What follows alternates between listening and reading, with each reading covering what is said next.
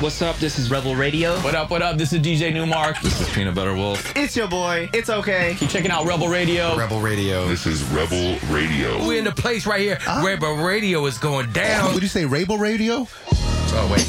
Let's do it again. Rebel Radio.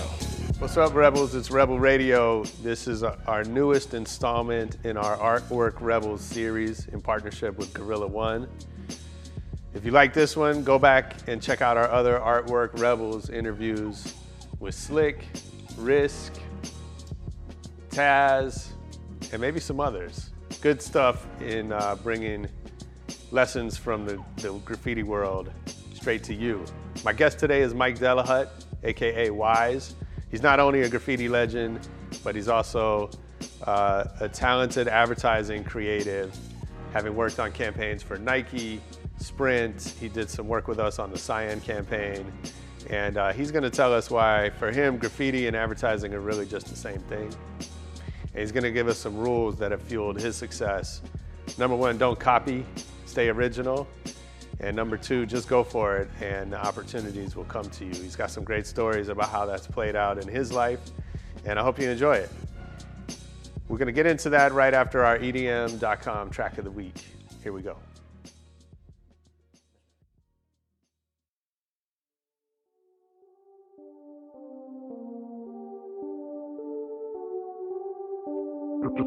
Blow deadly like a cigarette.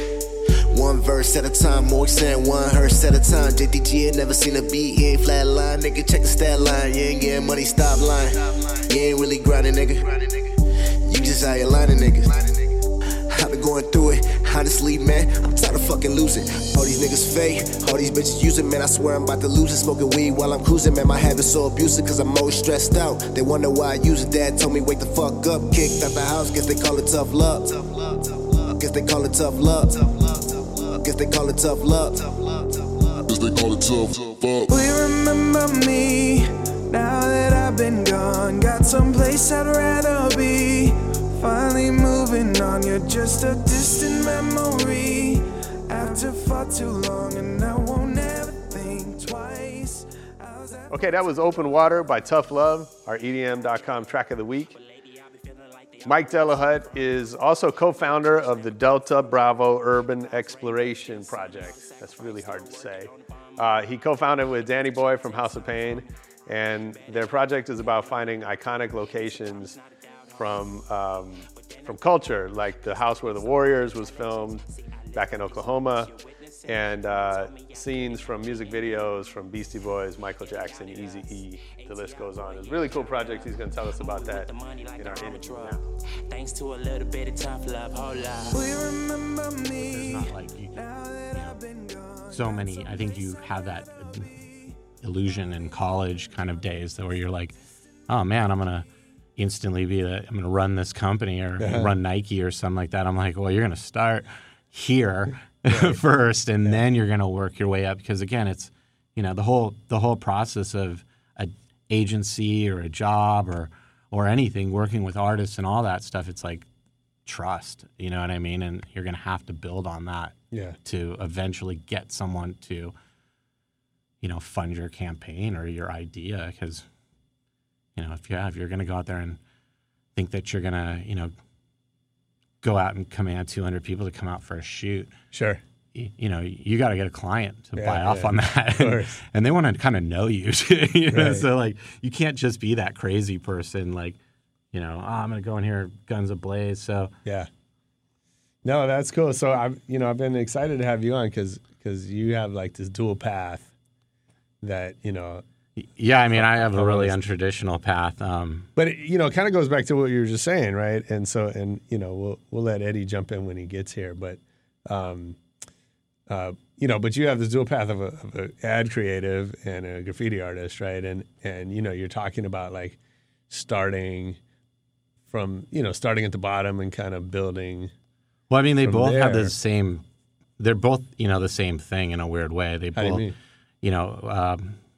Graffiti has a direct link to, I think, advertising. I think you're just like kind of advertising yourself as a graffiti artist and stuff like that. And and of course, there's all those other elements of where the historical perspective of what graffiti is. But again, it's really just marking your territory and looking for a better way to get up. Yeah. And I think that advertising, again, that career path for me was really just the same opportunity. It was like, but except for now there was a client involved and they were going to fund my quote unquote getting up. Sure. So, I always kind of cool perspective. I always kind of looked at it that way. I always kind of looked at, because again, I'm a designer at heart. So I always looked at it as art. And whether it be typography or picking out a photo or, adjusting colors or whatever it was, it was always still an art form to me. It was always still design. It was like, because again, that was how not only, that was like my educational process was, I went to art center. So they always kind of stressed your craft as like art. They wanted you, it wasn't a logo. It was a design. It was more than that. Typography was not, type in, your words and just lay it out. It was finessing it and really kind of, perfecting that craft. And I learned that, I guess, through graffiti in the early days too, because that's what that was. It was perfection of your craft. When you started, again, when I got into graffiti, it was, the mid to early 80s, and the whole, there wasn't a lot of people doing it. There might have been one book, Subway Art, at that time.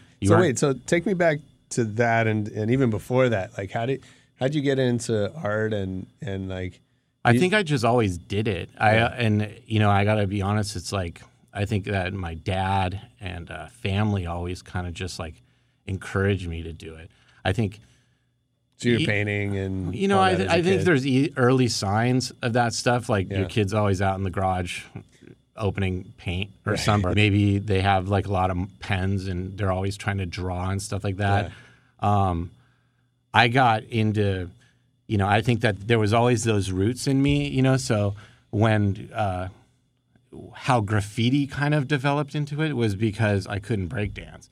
And, a lot of people forget that, graffiti has its roots in hip hop culture. And when I was coming up through it in those early days, it was based around hip hop culture more than it ever was now. Like now, there's zero connection to it at all. Do you remember the first time like seeing graffiti or being exposed to it? Was there like, Yeah, I mean, a lot of it, to tell you the truth, so like growing up, I grew up in Woodland Hills in the San Fernando Valley, and I grew up on the south side of Ventura Boulevard, and we were actually one of the first neighborhoods in the entire country to get cable television. So we got this thing called Z Channel. And Z Channel had art movies and art films and stuff. It wasn't necessarily like back in these days, I'm going to date myself, it's like on TV and all this stuff. It's like those were the ones that kind of showed the more mainstream movies and things like that. But Z Channel had all these like artsy things, and a lot of it was coming out of like New York and stuff like that. And and you were able to see kind of, and again, not only was it Z Channel, I got to say it was also MTV. So being one of those first neighborhoods in 1981, like I remember Rapture coming out. And that being, again, this is like a precursor to rap, and because again, it's before I started hearing like White Lines and things like that. So I heard like Rapture, and I remember seeing that video, and I remember seeing Basquiat and Lee and Fab Five Freddy in the video, and painting and stuff like that. And I always had a connection to that. Like the minute you saw it, it was like, wow, that's really fascinating that these people are writing their names really big. I like writing my name. It's like, I think one thing leads to another, and during those influential years of your life, you're always looking for some kind of, something to latch onto, something that's original, something that's going to separate yourself from everything. So when hip hop culture came through, I think it was easy to latch onto that. And there was this outlet through it, which was art. And that was something that I was fond to. Again, like I wasn't really great at windmills, or something like that, but my friends were. Yeah. And because of it, I felt like, I'll just be part of the team. I'll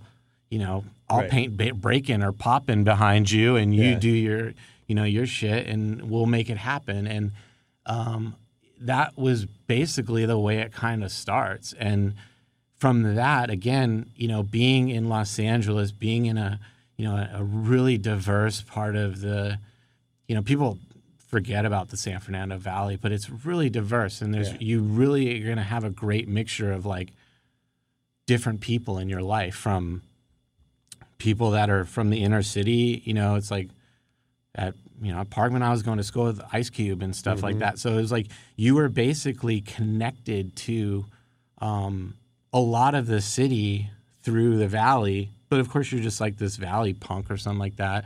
But you were able to meet a lot of people, and the diversity was within hip hop at that time. So it was like, hey, I'm really into doing this art. Hey, I'm really interested in like what this new music form is coming out. And then, wow, these guys are magical as far as like whatever their dancing abilities. And then again, it being young and being like, curious, that you're like, wow, that was a form of like social activity that was taking you over the hill to the inner city, which was something that I was fascinated about. So it was like always like getting on a bus and going, to the other side of town, and then like being with your friends and whatever they're like causing a breakdance fight or something like that, and the mall or something like that. But that was interesting to me. Where did you used to go when you came over into the city?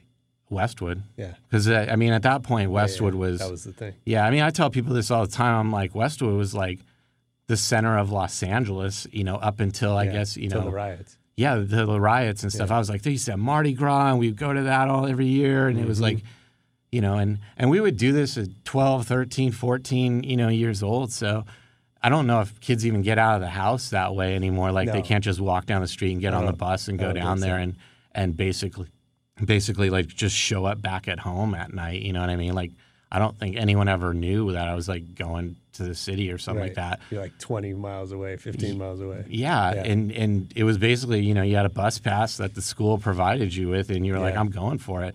But again, that avenue is where you started to see on the buses more tagging, more, and as you drove through the city, you might discover the first, signs of graffiti in the city. And that was fascinating, because, again, graffiti wasn't something that, was all over the internet and everyone was familiar with. It was very taboo, and it was very like, whoa, like that stuff from New York is out here. You know what I mean? It's like, so again, that stuff that you might have saw in, a Blondie video, or I also remember seeing Style Wars. I remember seeing that, it was like on PBS and stuff like that. But these were like, again, like not in the culture spectrum. They were like kind of like appearing on like, public access or on educational television or in an odd music video that you might have seen from the city or from, not the city, but MTV or whatever. But yeah, you would kind of take those bits and pieces, and slowly but surely, or not slowly, it really happened really fast. People started coming together because there was actually now a bunch of people that were like, oh, I want to tag, or I want to write graffiti or something like that. So it actually took off, I think, around that point. Do you remember your first piece? Yeah, it was on a friend's wood wall in his backyard, because again, the first time you do it, you were basically, stealing paint out of your dad's garage or, your neighbor's garage. So you went and took, flat black and some cherry red. Like, you had no idea of colors or anything like that. And you had no idea of caps and nozzles and stuff like that. So, there wasn't that starter kit that I think today's world basically has. It's like you can go down to any art store now and basically get a pre-packaged craft, built graffiti set, you know what I mean, to go out and do your thing. But at those points, you didn't even know what was like spray paint. You just thought every spray paint was the same thing. And slowly but surely, again, you learn the process because you either met people or through trial and error. But yeah, the first piece I think said Poppin', and it was on wood, and it was basically because we had a linoleum mat in the backyard that everyone was breakdancing on. It was like a wild style kind of piece. It wasn't even a wild style. It was like bad bubble letters and like again, you're like you're filling it in with like sparkles and I mean. Right. You were dreaming you could do Ramo or something like that, but you weren't anywhere near close in those early days to like if you might have seen Subway Art or something like that, like someone like Scene or Lee or Dondi or Blade for that matter, like you were just in awe of that. And again, if you had the opportunity or you had a friend that maybe had been to New York and they had a picture or something, like it was so coveted to see one piece of graffiti, one tag, one train car. You didn't have the resources to go and just see the entire world of social media to follow like, oh, this is a letter style and stuff like that. But right off the bat, you started to learn the rules of graffiti really quick because as you went around, you were kind of critical. And you're like, oh, that person's copying this, or this person's doing that. So what? So give me what's an example of a rule? Well, don't copy. I think originality. I mean, biting is whack. I mean, like I'm a big believer that originality is so much more important than your technical skills as far as like copying someone or that never impressed me as far as. Someone just getting good because they followed someone. It was always those really innovative people that I drew myself to, or I tried to emulate or learn from or hang around, befriend, whatever it might be, because again, it was like those were the people that I admired and I always wanted to learn on that. So how do you do that? Because it seems like it's such a basic human thing to copy something else you've seen, right? Well, I mean, there's just different people, I think, in life. Some people are more acceptable to copying. Right. They don't.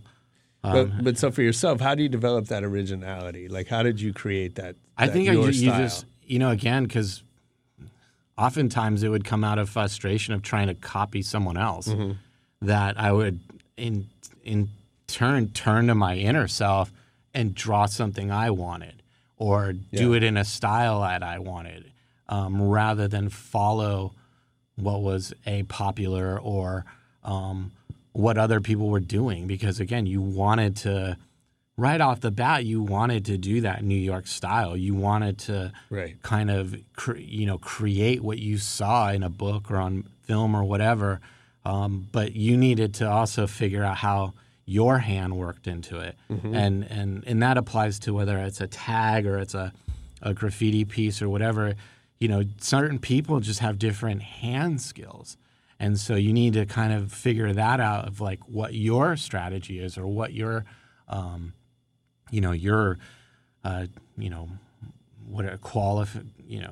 can I say it? It's like, what you do best is basically what you should turn to, and if you embrace that, you're gonna probably find more originality in that than again trying to chase the tail, you know. And again, those are lessons that again apply all the way through, my career and my experiences, because again that applies all the way through to advertising and design in itself. It's like you don't want to be considered a copycat. But there are people out there that have no problems with that whatsoever, Right, and that applies to the graffiti world too.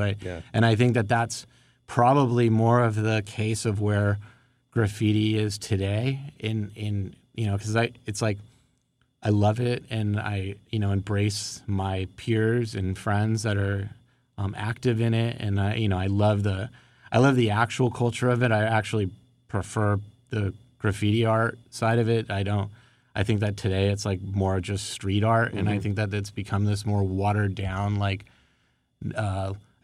again, less taboo, less provocative art form.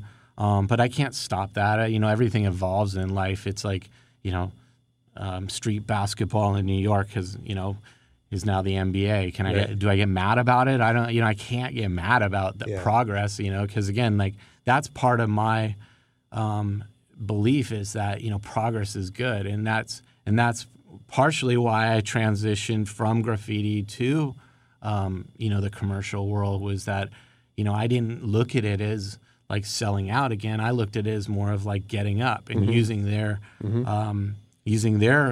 abilities to help me. So when did that happen? Take us back to that decision. When did you decide art was a career? So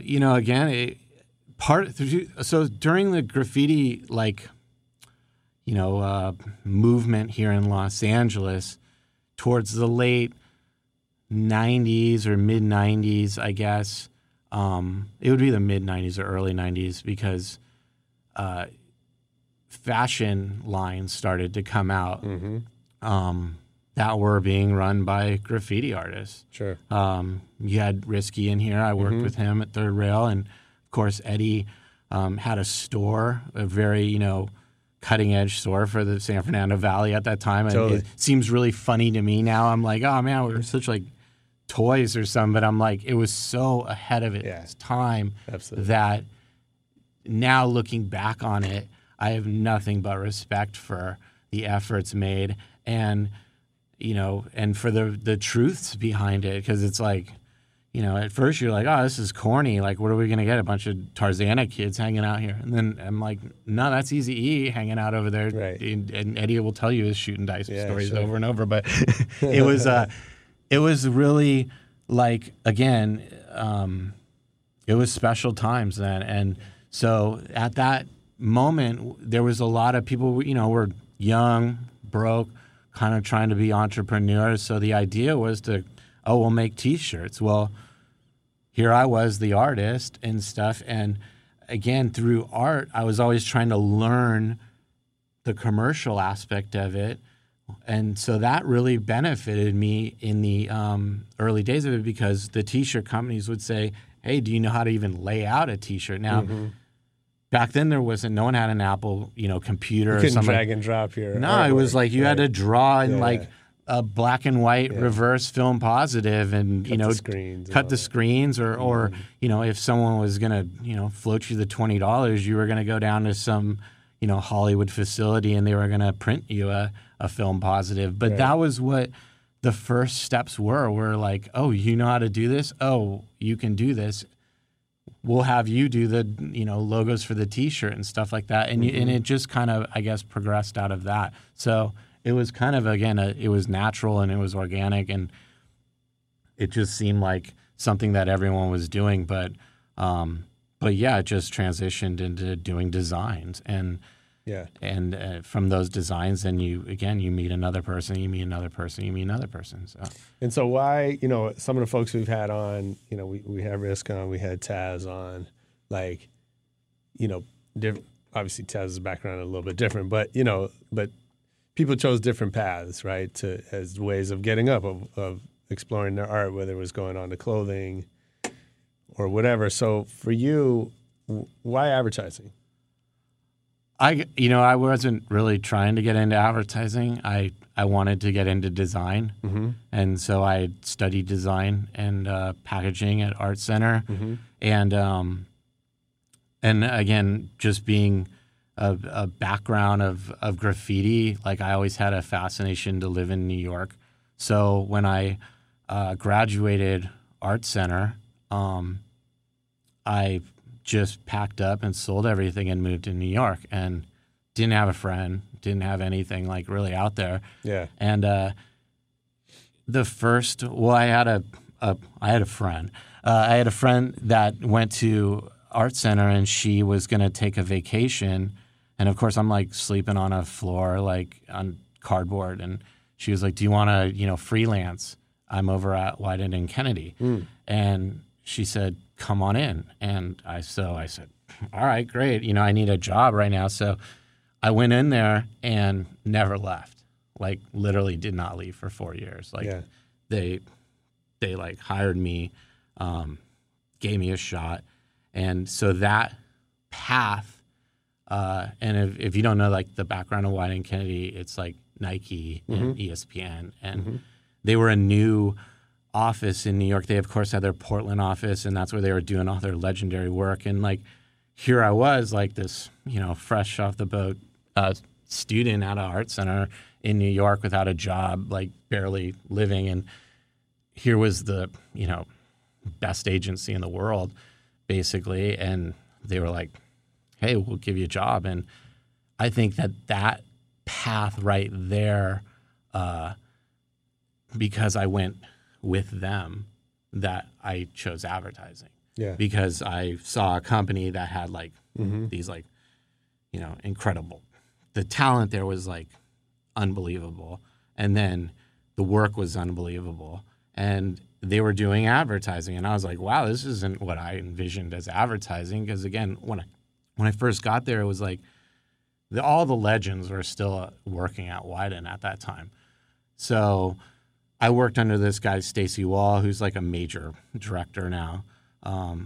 And I had a design director named Laura Ford, and they were so like cool, and like they embraced culture, and they like knew everything about whether it was graffiti or it was like, whatever. It was a director or music, whatever it might be, a great film. They were just so well-rounded that I was like, I'm in love with this. I love this environment. I could do this. And I think that was a very fortunate thing that happened to me, just because, I don't move to New York without a job. Sure. And, you never know where you're going to end up in your path, so to have that opportunity that was my right out of college opportunity. That's amazing. Yeah, because, now being in the business for 20 years, like people are always like, dude, how did you get a job at Wieden Kennedy? I was like, I don't know. Like, but to tell you the truth, they came back and said, we hired you because you were like a graffiti artist. You know what I mean? Like, and so. Yeah, that's what I want to know is like, especially back at that time, like, do those worlds come together, or are you kind of living this double life where you're. It's a double life at guy. that point, because at that point you weren't seeing graffiti artists doing major campaigns. Right. But in order, or like, I got to give credit to Wieden, was like, they had that vision. Mm-hmm. So they kind of looked as like, oh, perfect timing for this kid coming through here. We want to head this direction. And the creative directors, because again, creative directors don't do the work. They oversee the work. They guide the ship. Mm-hmm. So they're looking to build teams that are, culturally in the know or connected. And, if I was to have ended up at, I don't know, whatever big agency, Saatchi & Saatchi or something, or even a Deutsch at that time, they had no vision to go that way, because their clients are different. They're selling chicken or, fast food or something like that. They're not selling Nike, which was culture driven, all the way through. So when they wanted to go that route. The creative director, and I'll give a lot of that to Stacy Wall. It's like he was crazy that way. He wanted major campaigns done by graffiti writers, and he knew that he was never gonna. Well, he could, but they had the vision to know that if they didn't enlist graffiti writers or people within that community, they weren't going to break through the right way. Right. And they weren't going to get the artists that Nike was going to demand, which was, I could say like, we worked with KR and we worked with Scene and we worked with Caves. And these are the first generations of these graffiti writers doing,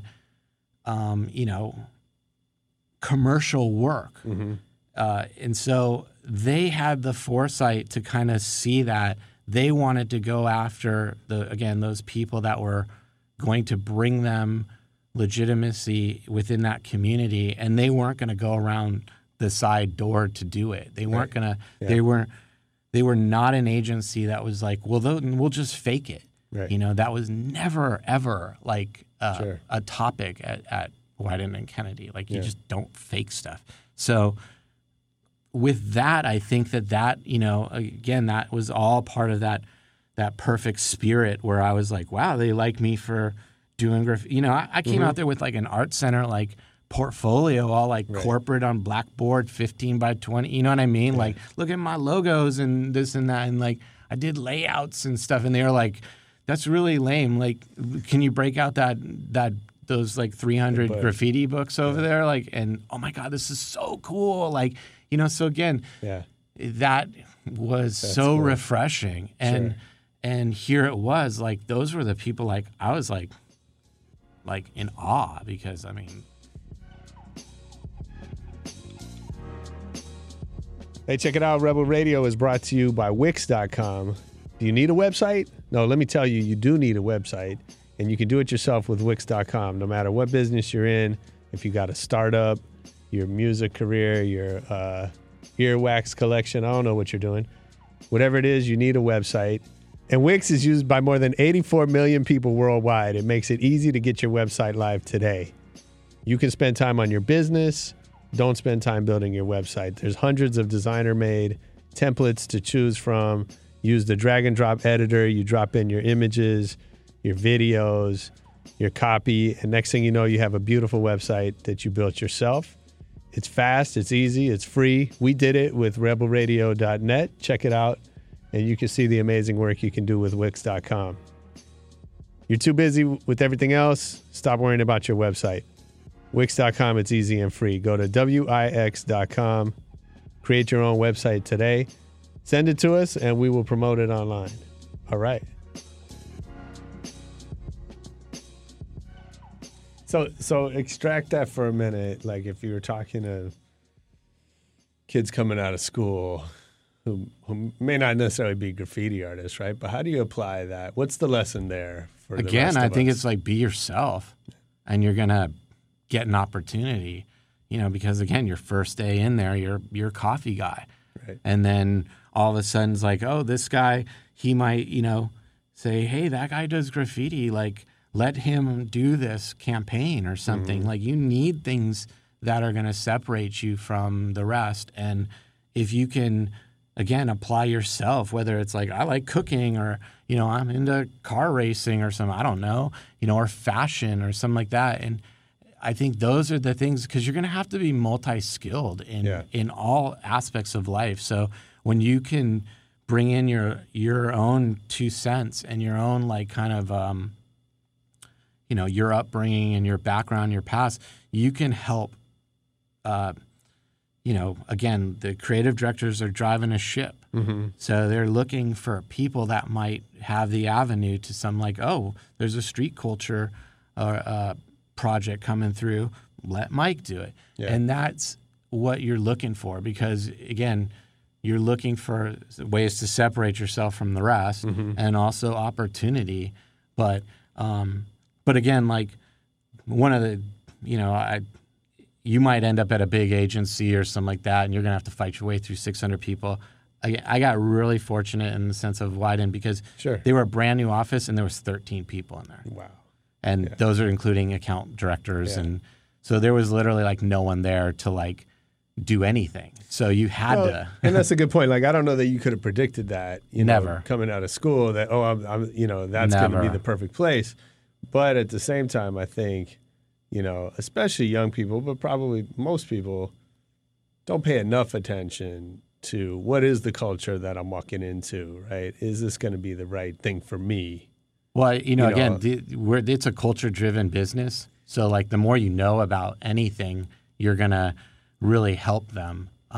Well, I know, like, you know, so we met through the Scion work, right, years ago. And, you know, that was a huge project in terms of its investment in street culture. And so, you know, I'll say, like, we started getting people who wanted to come work for us because they wanted to do that work. Absolutely. Which is cool, but, you know, they weren't always necessarily the right people for us. You know what I mean? Like they kind of didn't care about us as an agency. They cared about, I want to be on that piece of business. Well, and that's sort of it's the wrong reasons, right, to have that relationship. Yeah, well, I mean, because I've seen people turn, Old Spice into a culture brand. You know what I mean? Right. Like so, Yeah. and become extremely successful because of it. So, that's one of the great lessons is that every opportunity can be an opportunity. You want to go after Nike because you say, oh, they're the best or at culture, but really anyone can be that. And I will say this, it's like Scion was a great example and a great lesson of a company coming into the game and embracing culture properly. They surrounded themselves with the talent, and they put people in place that would – again, a lot of stuff is about dot connectors. I always talk about these people like there's always this like one person in the middle that connects the two to make it happen. And Scion was a great example of that, or a great case study of people that knew people within the community, went and got like the best artists and the most up and coming ones, and really embraced that because they were how do you say, like, benefited greatly because they were able to take that new social media platform, and they had all these incredible artists and talents with it. And it wasn't just artists, it was music and everything. And that platform gave them all these hits, and all this awareness because it was rooted within the community, and that is authenticity, which makes their brand go so much further. Like, they had an agenda. They had to sell cars, you know what I mean? But they didn't force it down, someone's throat, or they did it they did it within the community. They didn't overly scrub the talent, because they were really cool with letting in, talent that maybe another brand might not be okay with, at the end of the day. I mean, I've dealt with that a bunch of times. Of course. But that they did things right, and they benefited because of it. But that's why I would say, like, you guys were getting calls just to be on the Scion team because people want that in their book. They want to be – look, at the end of the day, you don't want to sell toothpaste. It's not going to be fun. You know what I mean? It's not rewarding, and especially if you're young and you want to be on the culture brands because that's what you see in front of you, and you're like, oh, I want to do great work, but you don't really know if that brand is gonna change on you. And, of course. And we were talking earlier just a little bit about the Dr. Pepper 7-Up thing and EDM, and I think that is a great example of, like, you might get assigned to some soda pop or some, and you're like, I don't really believe in that all the way, but you might find opportunities within it to do really great stuff or work with great artists and great musicians and things like that. And at the end of the day, like, that's what really matters to me. Like, again, creating art, through their avenues of, their corporate goals and stuff aside, it's always great to have that ability to put your work out there and to, help push a culture further. So what do you think? I mean, you've been part of, the Scion work that we did and the, Nike, obviously, and you've seen these things up close. What's been the best brand use of graffiti specifically?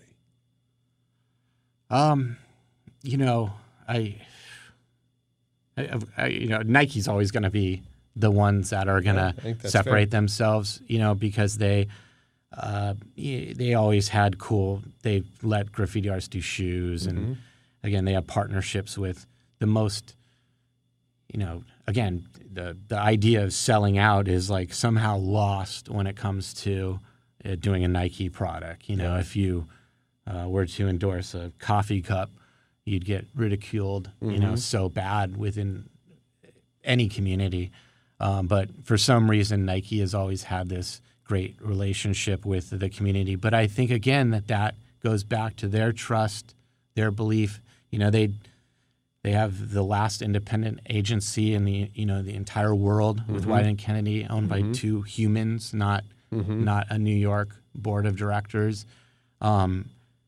They have a flawless machine when it comes to like what their brand represented to not only people and athletics, but also again to culture and to art and to and their belief from the top down that they always encourage people to again not fake it, but to do the right thing, to do the best work possible, because you shouldn't put that swoosh on anything, and that isn't legit. So again, like I think that they probably have embraced it the most, but I've also done work with Sprint, you know what I mean, big corporate clients, or even Dr. Pepper, where we've been able to work with the best again artists in the community, and again that's not only just a testament to a great client, but also to great artists and artists that are they're willing to work, and we find ways to basically work around their desires, because some of them are like, hey, I don't want to be that far out there with this, or I want to keep kind of my legitimacy. But there are great brands out there, but I think that it comes down to having great people in the middle, and that that's not a tout to myself, that's a tout to clients and creatives and stuff like that recognize that and strive for that and push for that. So is there great graffiti work within brands? Yeah, across the board. I think, I've seen incredible work, at every level. I just think, again, that it's best when when the clients come to you and respect the work in a way that they recognize that the community can attack them back. You know what I mean? Yeah, so sure. if you don't respect the community and you don't respect the work, you're not going to get the benefit of it. And if you want that benefit, which is what I was saying, what Scion really got out of it, is that social aspect of it, because every bit of advertising or design or whatever must live in a social environment now, and if it there's no buffers on that, so if you don't do it legitimately, if you don't do it well, if you don't respect the artists, if you don't follow through on all the things, you will get a worse result than if you didn't do it at all. So it's kind of one of those, I always, whenever a brief comes across my desk, like, because again, all my work doesn't really reflect graffiti, but when it does have a street art element or something, or a culture-driven element, I'm on eggshells, because I have a reputation. I have to represent myself and also my peers and friends, and I also don't want to step on any of the artists' reputations and stuff like that, because they need a representative in that room for them too. Because if you knew how things worked to get, when you see a billboard or you see a television commercial or you see an activation, you know what I mean? Like whatever it could be. There's so many cooks in that kitchen, and you have to go through so many levels, and you have to take it up to people that they have no clue what you're talking about, because they're going to be they write in the check, what I mean? So if you need $1 million to do something, which is, not a lot of money, but it's a lot of money in this business. And they will not give it to you just like people think, like the corporate world is like, oh, we're just throwing money around or something like that. I'm like, I have to prove everything. And if you could see, what goes into just doing a graffiti mural or something, and the background arguments and the closed door sessions, you know what I mean? And also the weird vetting, you know what I mean? Like, I've heard it all about graffiti writers or even any artist or photographer or you can get a movie star, and it's a really dirty, dark table conversation about like, can we trust that person, blah blah blah. And so you have to have people on board that can basically. We're joined by a good friend here, Eddie Donaldson. You have to have people on board that can basically fight that good fight for you all the way through, or projects don't happen, Right. and you don't get money and nothing ever. Like, so when you see something out there, you know, I definitely respect all of it because I know how hard it is to basically get 1 cent out of a client to do anything. So Absolutely. Well, welcome, Eddie Donaldson. What I miss? nothing, not a bit, you know. Yeah, we're done. Glad you made it. That was the train. Sorry, guys, just woke up. That's all right. All good? We're sorry to get you out of bed. Yeah, not me. Yeah, that's basically it. It's like, again, that's great stuff, man. So I want to talk a little bit about what you're doing now, and Eddie was telling me a little bit about Delta Bravo. Yeah. So give us what's going on with that. And Delta Bravo, it's like it was something started by Danny O'Connor, and if you know Danny O'Connor is Danny Boy from the rap group House of Pain. I guess he was on tour one tour, I guess, and was stuck in Tulsa, and said, "Oh, I'm gonna go. I'm bored." So he figured what happened in Tulsa and looked up, and sure enough, the movie The Outsiders was made there, and that's one of his favorite movies and stuff like that. So I guess he went to the house and came home and was fanatical about like, I want to find locations or something like that, and those locations ended up evolving into more like pop culture references and anything that we could basically find. Well, one thing led to another, and I've known Danny for 35 years now, so I think like I saw him post some stuff on social media, and I was like, hey, I know some cool stuff, let's go out there, and really it just formed a camaraderie of like going out and doing stuff. It was like we would we become these like buried ourselves in screens, and we spend Sundays like checking our social pages or something like that. And it was kind of one of those things like, hey, let's get out of the house, let's go do something, let's go find something.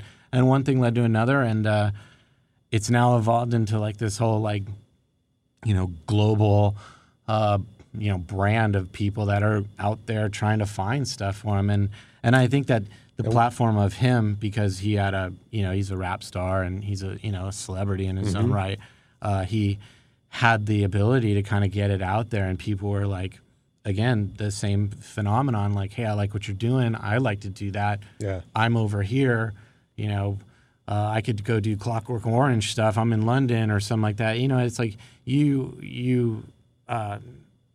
it grew really fast, and it's pretty cool. And it became some fun. Again, it was like, and what is the output? Is there products? I mean, yeah, we will do stupid things like that, but really the output now is like where. So out of that first experience, I'll tell you the story. It's like, so Danny went back and bought The Outsiders house. Oh, cool. And so now in Tulsa. In Tulsa. In fact, he's out there right now, and they're rebuilding the front stoop and everything like that. Yeah.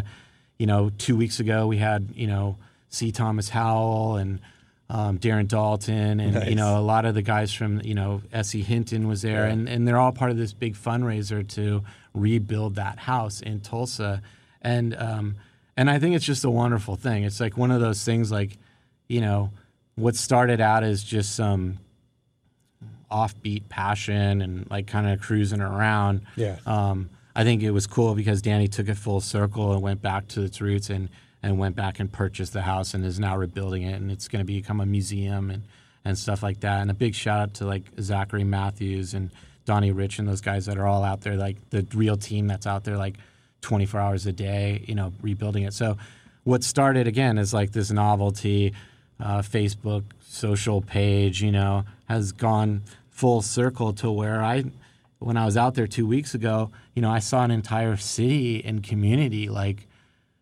in tears, and like really, It is the most unbelievable thing I've I ever. don't mean it like that. I'm just saying. I know. the community's all around there it are and people. excited. There are people driving. You know, the Outsiders house. Like I talked to Danny and Zach about this. It's like it kind of is a little bit bigger than just some like weird movie location. It kind of has a bit of like that Field of Dreams. There's a guy who owns that field out in Iowa or whatever, and then there's a guy who bought like a Christmas Story house in Cleveland, and these become like destinations of that are far bigger than what you envision, and the Outsiders has that because the Outsiders is about brotherhood, and it's about the other side of the tracks. And it's about, seeing things the same way. The whole idea that it's the same sunset in Beverly Hills that we see in, East Los. You know what I mean? So it's like, it's this, it's a beautiful story. And then that story is the second most read story by any youth group ever. It's number 2 to Charlotte's Web. So it's been read by every kid in school. They know the story. In fact, the movie itself was only made because a elementary school in Fresno, the teacher and the students all wrote a personal letter to Francis Ford Coppola and asked him to make this movie. You're kidding. And Francis Ford Coppola said, "I'm gonna make this movie." They didn't even go to S.C. Hinton, who wrote the story, but so again, it's so much bigger than cool. that, and so. When I got out there and I started seeing people were driving up from North Carolina and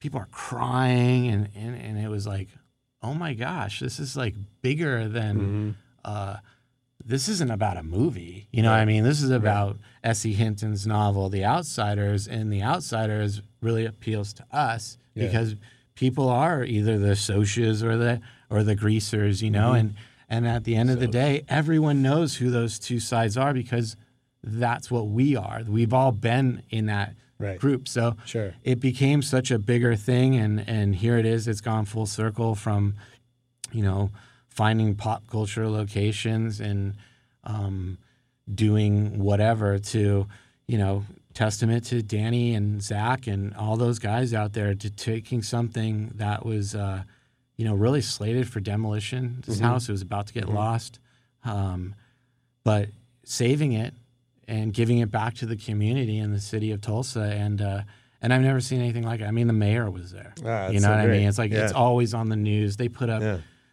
street signs on the corner, Curtis Brother Way, and the Outsiders house. It's like it changed people's lives, and when I went into that neighborhood.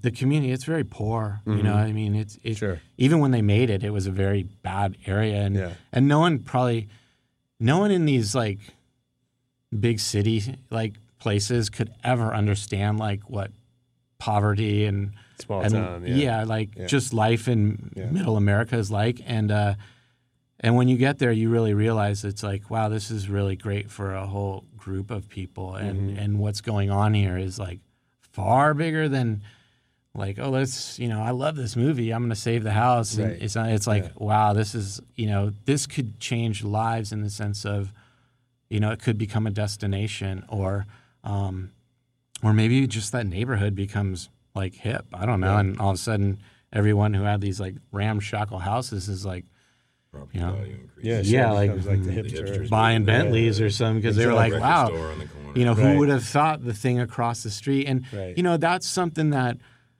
we've learned through the whole Delta Bravo experience is like, one man's trash is another man's treasure. But there's so many things, especially in Los Angeles, that are just unbelievable pop culture. Like, like, well, I saw on the Instagram page, it was like, it's unbelievable. I mean, the layers of it. So, what some person's like, oh, I'm going to tear that down. I'm like, nah, that's the Beastie Boys pool. Like, you know what I mean? So that's cool.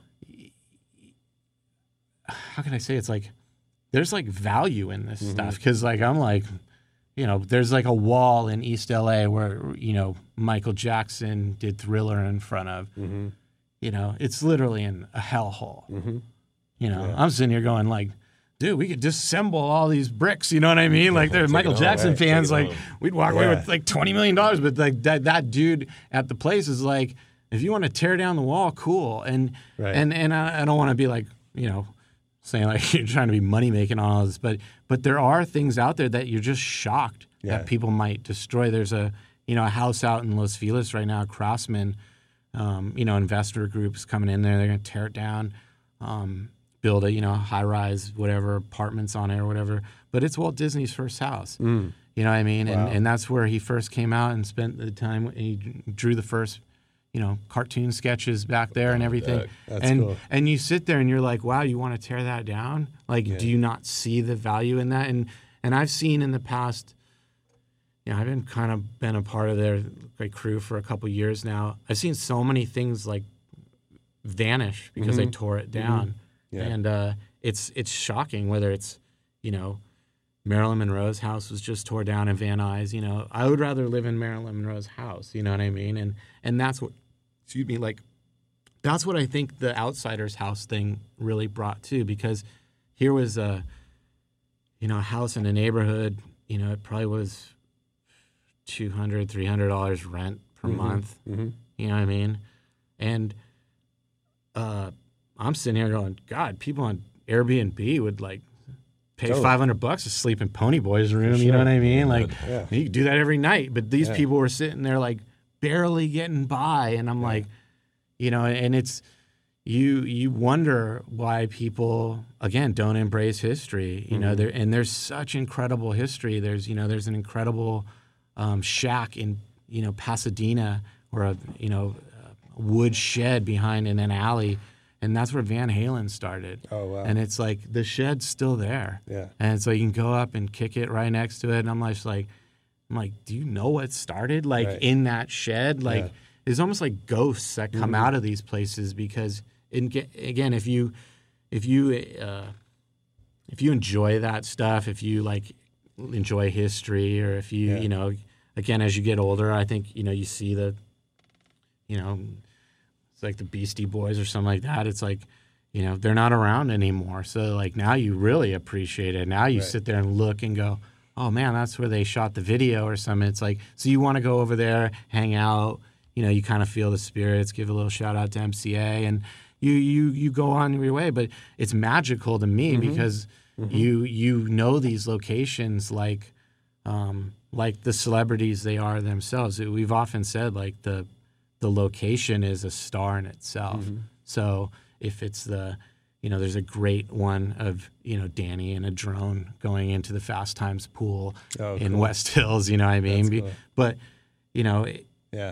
to those people, they just see it as a house. And, those people actually know what they have. And, like, if you search it on Google, it'll actually throw you down the street and stuff. So they're definitely, like, quit coming over to my pool.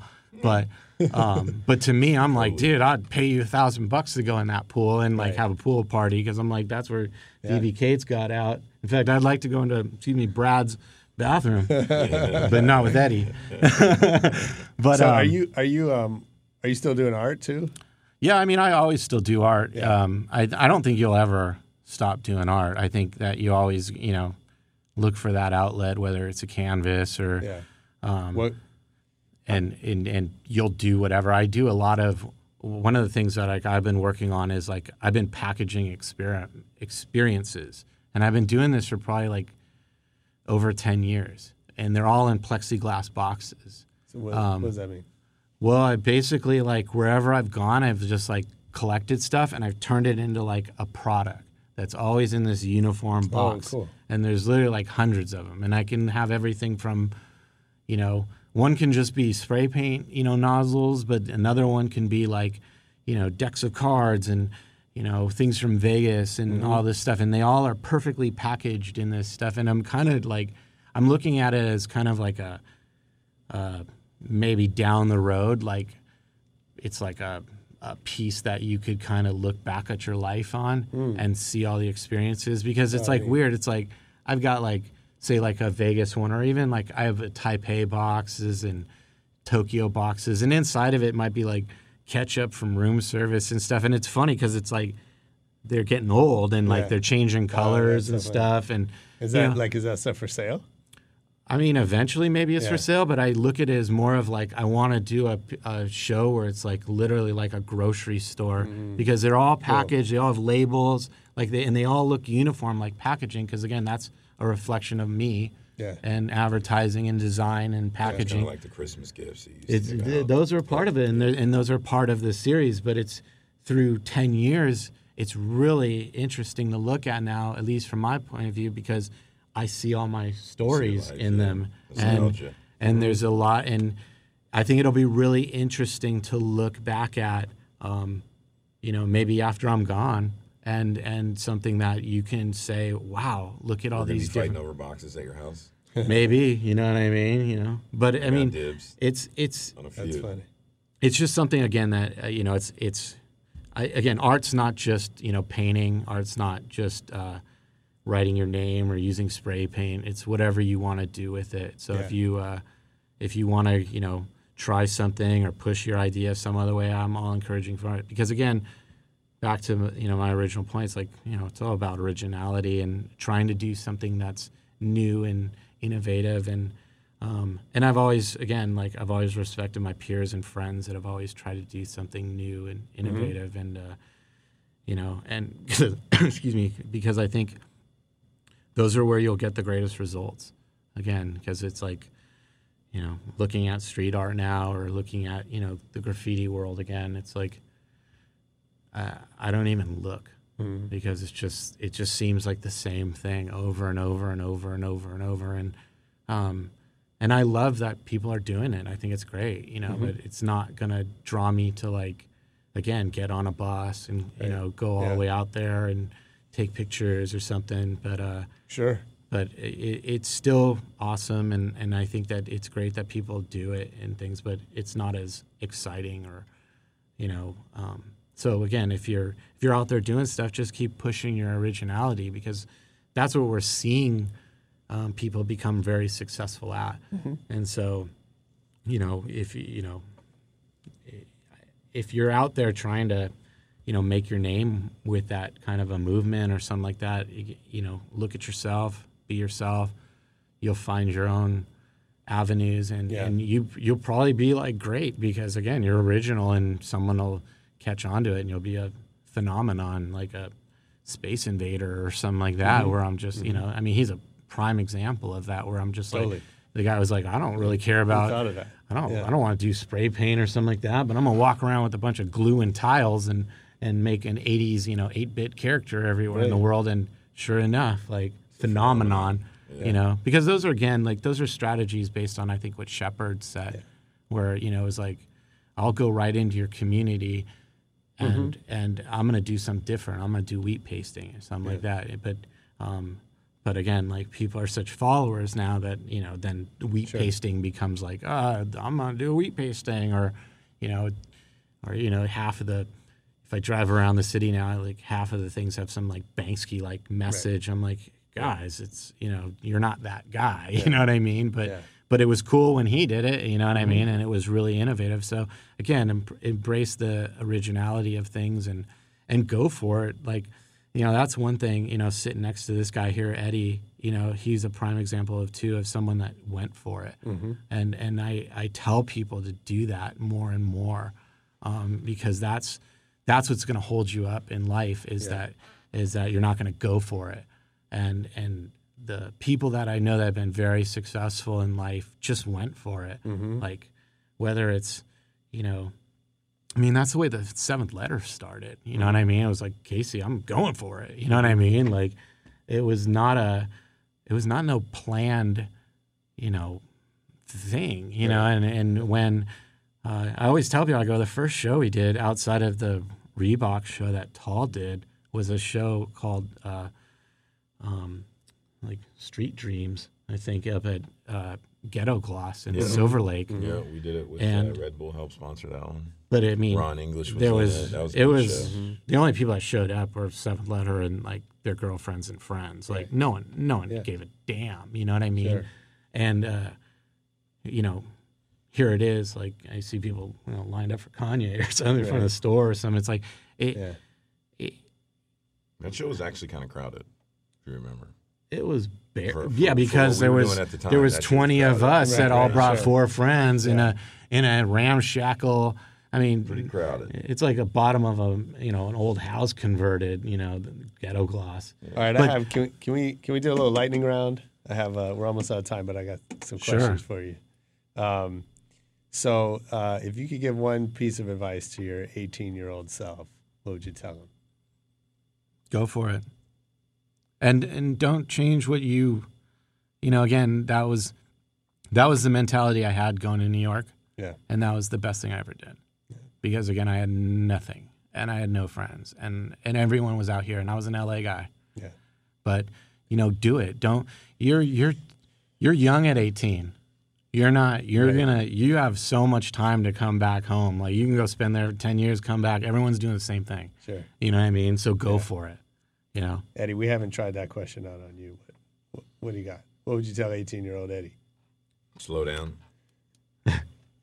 Just a little bit. I would tell him that too, by the way. Yeah. Slow down just a little bit. I mean, I went for it. That's for damn sure. But for sure. I just, I think when you're 18, when you're young, some of the choices you make can stick with you. Yeah. So don't live with Adam Rich. Yeah. That was fun. What's something you used to believe that you then decided you'd been wrong?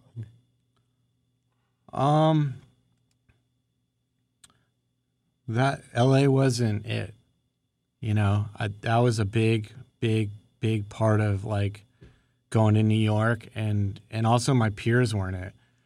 Like, cause again, I'm being like really honest here in the sense that like, I never believed that we were gonna do things. Yeah. You know what I mean? Like, I don't think you have that confidence at a young age to like believe that you can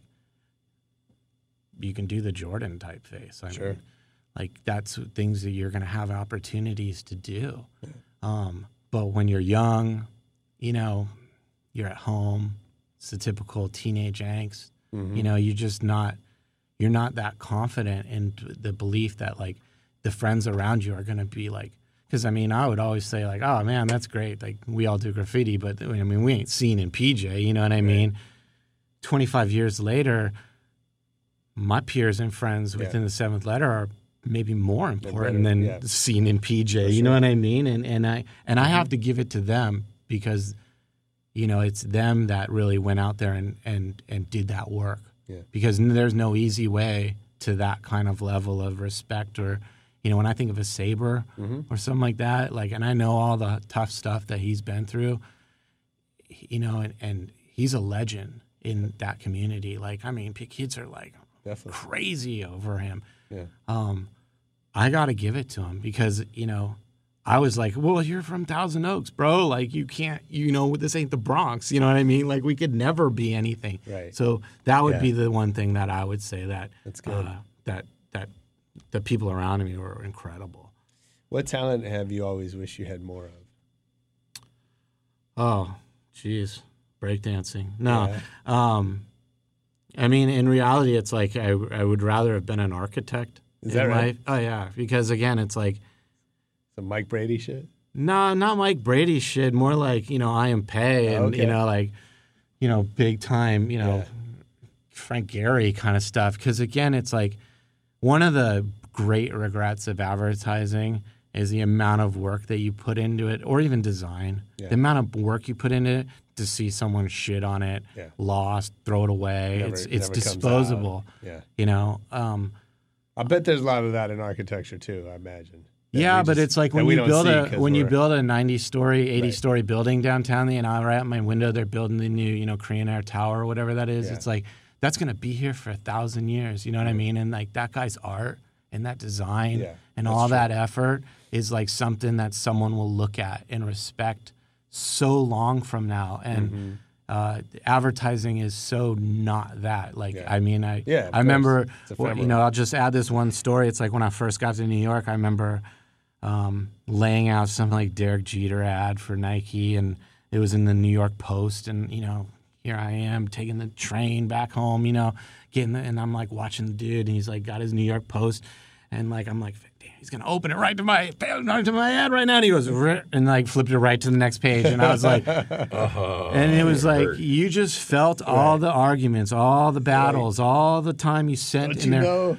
Waiting for the film to come back. Oh, let's retouch this, blah, blah, blah. And I literally saw the dude go, fum, fum, fum, fum, fum, fum. And, and that's the way you feel if you knew how much was in a television commercial, and then when I see someone, turn it, or, we're also we're in digital recording day. We don't even stop on that stuff. Right. Like, if you knew, like, how much blood, sweat, and tears go into that, like, you would sit there and say, I don't ever want to do that again. Right. So I think that's why I've leaned towards architecture, where I'm like, dude, I wish I would have made a 80-story building, because that was never coming down, Sure. Permanent. Yeah. What's a goal you'd still like to accomplish? I really like what's going on, again, like with the Delta Bravo thing. And I would love to see, one of the things I'd like to add to this is that I would love to see those two, like my corporate world, come along and change what is advertising. And I would love to be a part of that and be a part of some bigger projects that start to shift the wave from what is traditional advertising, which I think is just a waste of time. Again, like no one's ever been motivated to buy anything from a television commercial or a print ad or whatever. But I would love to see a movement where, let's say, the corporate community found those kinds of projects that are truly beneficial to communities and people, and that they align themselves with it. Because, say, like an Anheuser-Busch or something, who has billions every year at their disposal, could easily put a couple $100,000 into a project like this, and the results would be far greater than even their first-class tickets that their execs fly around on. You know what I mean? Right. It's like we could, and I say that in the sense of like we spend so much money on the wasteful stuff that I would love to see the advertising community do things that were more influential and more again about community and about grassroots marketing, because marketing is something that really works better when one of your friends or peers tells you about it. Because if you see it on TV or if you see it anywhere else, it has zero effect to you.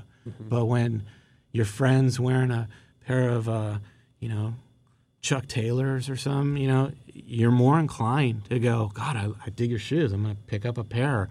And 100%. Because you trust your friends and you trust your peers. So I would love to see the advertising community, marketing, design in general, embrace better projects and embrace less of the clutter and more of the results.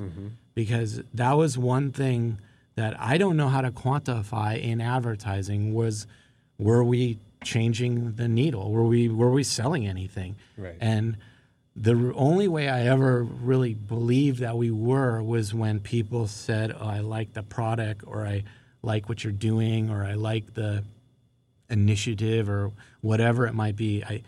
I think that is something that if I could go away from this business with helping to influence one thing, it would be that, because I feel like just the initial startup of, like, again, back to the Wyden days of like them embracing someone that might have brought maybe not the traditional artist to the table or photographer or whatever. It was that kind of a belief and that kind of a challenging of the system to say, well, I'm not going to use those 10 photographers. I'm going to use this skateboard photographer. That is how to do it. And so I would love to see, again, more of a corporate initiative towards better projects, better things that people can believe in and rally around. I think that's great. I think it's a big part of why people dump on the country and stuff like that all the time, is that we are overstimulated by, like, the corporate side of things and whatever it might be, and that if they were to do a better job at again, building their names within the right way rather than the wrong way, I think that would be great. Well, I mean, look at the political race. If that's not the biggest joke in the world, I can't believe it. You look at the HBO show or whatever. The name of it. What's the name of the show that's on HBO? Veep? No, the one that's the recap on the race. The Last Week Tonight? No, I don't know what it's called, but they're basically clowning. Oh, really? The election. It's like I don't know it's what a that big hoopla. It's like. Well, again, I mean, they're just we've become again a formula, and we've become, the formula now is to not have a formula, but that really is the formula, right? It's something that because we're we're blaming corporate America, like say when they want to go after Hillary, it's usually aligned with Wall Street, but the reason why we're so negative towards Wall Street is because we see such disrespect from the corporate side of things. And if the corporations, again, they spend so much money and they do such bad work with it, that if they were to show that they were about community, that they were about artistic ideas, and they, again, use that as an organic platform to have people say, I liked Scion because they did this, or I liked, so that, again, all you're trying to do is put that card into someone's head to, when they're looking for a car, like, oh, I'll go to the Scion lot. Like, Absolutely. They don't know if they want it, and that's the same thing with any corporate sponsorship. So if they were to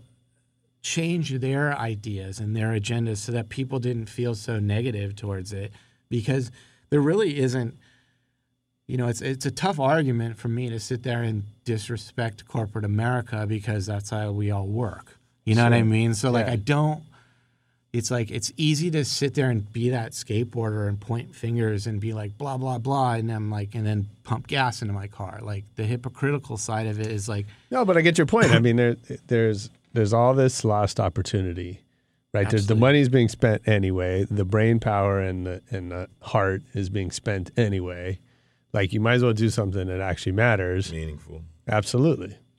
And, and that doesn't need to cost extra. That's just people accepting a different point of view. Again, I think it's going to come down to like new generation agencies and new generation talent that are going to bring new ideas to the table. And they're going to start very small and grassroots, and they're going to be like, they're going to get one little, promo for distributing potato chips on a beach or something, but they're going to do it in a way that's so respected and liked that people will sit there and give back and also, again, show respect, because like it's a really hard argument to me, because again, I hate corporate America, but then I realize that we all rely on it every day. So if it's something that again, they have the wherewithal to do this, and a lot of it is just fear because they're afraid of alienating someone or. Yeah, and if just there's 150 years into doing things their way and stuff, Now. I mean, I'm almost curious to see what would happen if.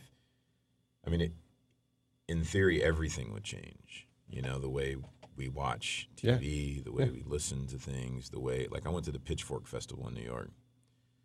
Or in Chicago, and I was like, it's a bunch of kids that aren't like us because it's different. It's like Coachella, but different. There's no ads everywhere. There's no beer garden with Bud Light all over it. It was very, it was a very hipster festival, but it was all turned down a lot, and I was excited by that. I actually felt like I was at a party versus getting pitched a yellow wristband, which is how it used to be. 20 years ago. Well, I mean, look at Coachella now. It's every festival was like that 20 years ago, right? And now it's different. I mean, even, you get to Coachella and, the surrounding 400 homes are all, there's a Volkswagen house and there's a Maxim house and there's a Coca-Cola house. And it's like they have nothing to do with Coachella at all. But But spending a couple $100,000 on the activation. yeah, but I would love to see them say like, oh, it's the Coca-Cola house, and I look over and I go, wait, they're building a house, and then I look into it, and I'm like, oh, we're building this for abused mothers or something like that. I'm like, so they took all that money, Right. Blew off the parties, Right. Yeah. Z-Trip ain't spinning, you know what I mean? But it benefited, and then all of a sudden there's a buzz because they're like, did you see what Coke's doing? Nothing. They're building a house for, and I think that they can. Amazing. They'll break. Someone's going to break that, and someone's going to, look, it's going to be good business for them at some point, and they're going to be like, let's do it. It's a great campaign. We're getting, great results out of it. But the amount spent is unbelievable. Or the amount wasted. And again, it's advertising. It's, print ads that come up, go down. Could you do something that's a little bit further with it? And, absolutely. And I think that would be a great place to be with it. Nice. Well, hey, they're going to kick us out of here. My last question, I need to know, favorite DJ? Favorite DJ? Yeah. Jeez, I don't know. Like, who would be my favorite DJ? Lethal. Lethal, yeah. Okay. No, I mean, for sure, Lee's always been a good guy.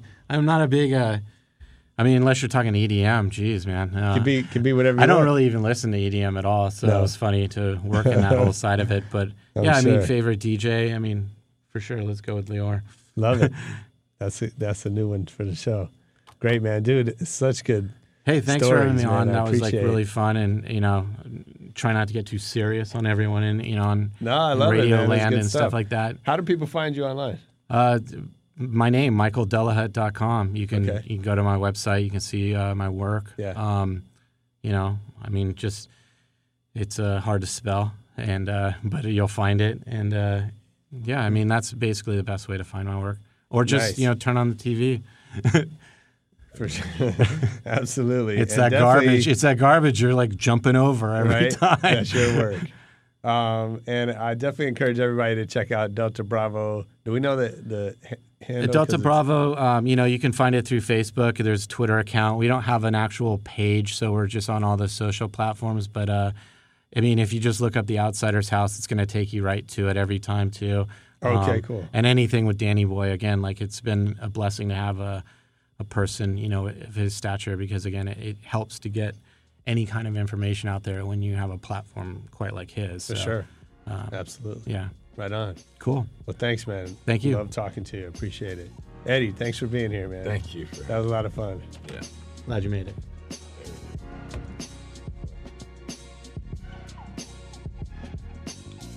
All right, that was Wise, a.k.a. Mike Delahutt. I hope you enjoyed that. Make sure you leave us a comment if you did on Twitter at Rebel Radio Net, on iTunes, Facebook, or send me a postcard. Most importantly, come back next week. We got Jennifer Kushel recorded live in Los Angeles for your listening pleasure. Peace.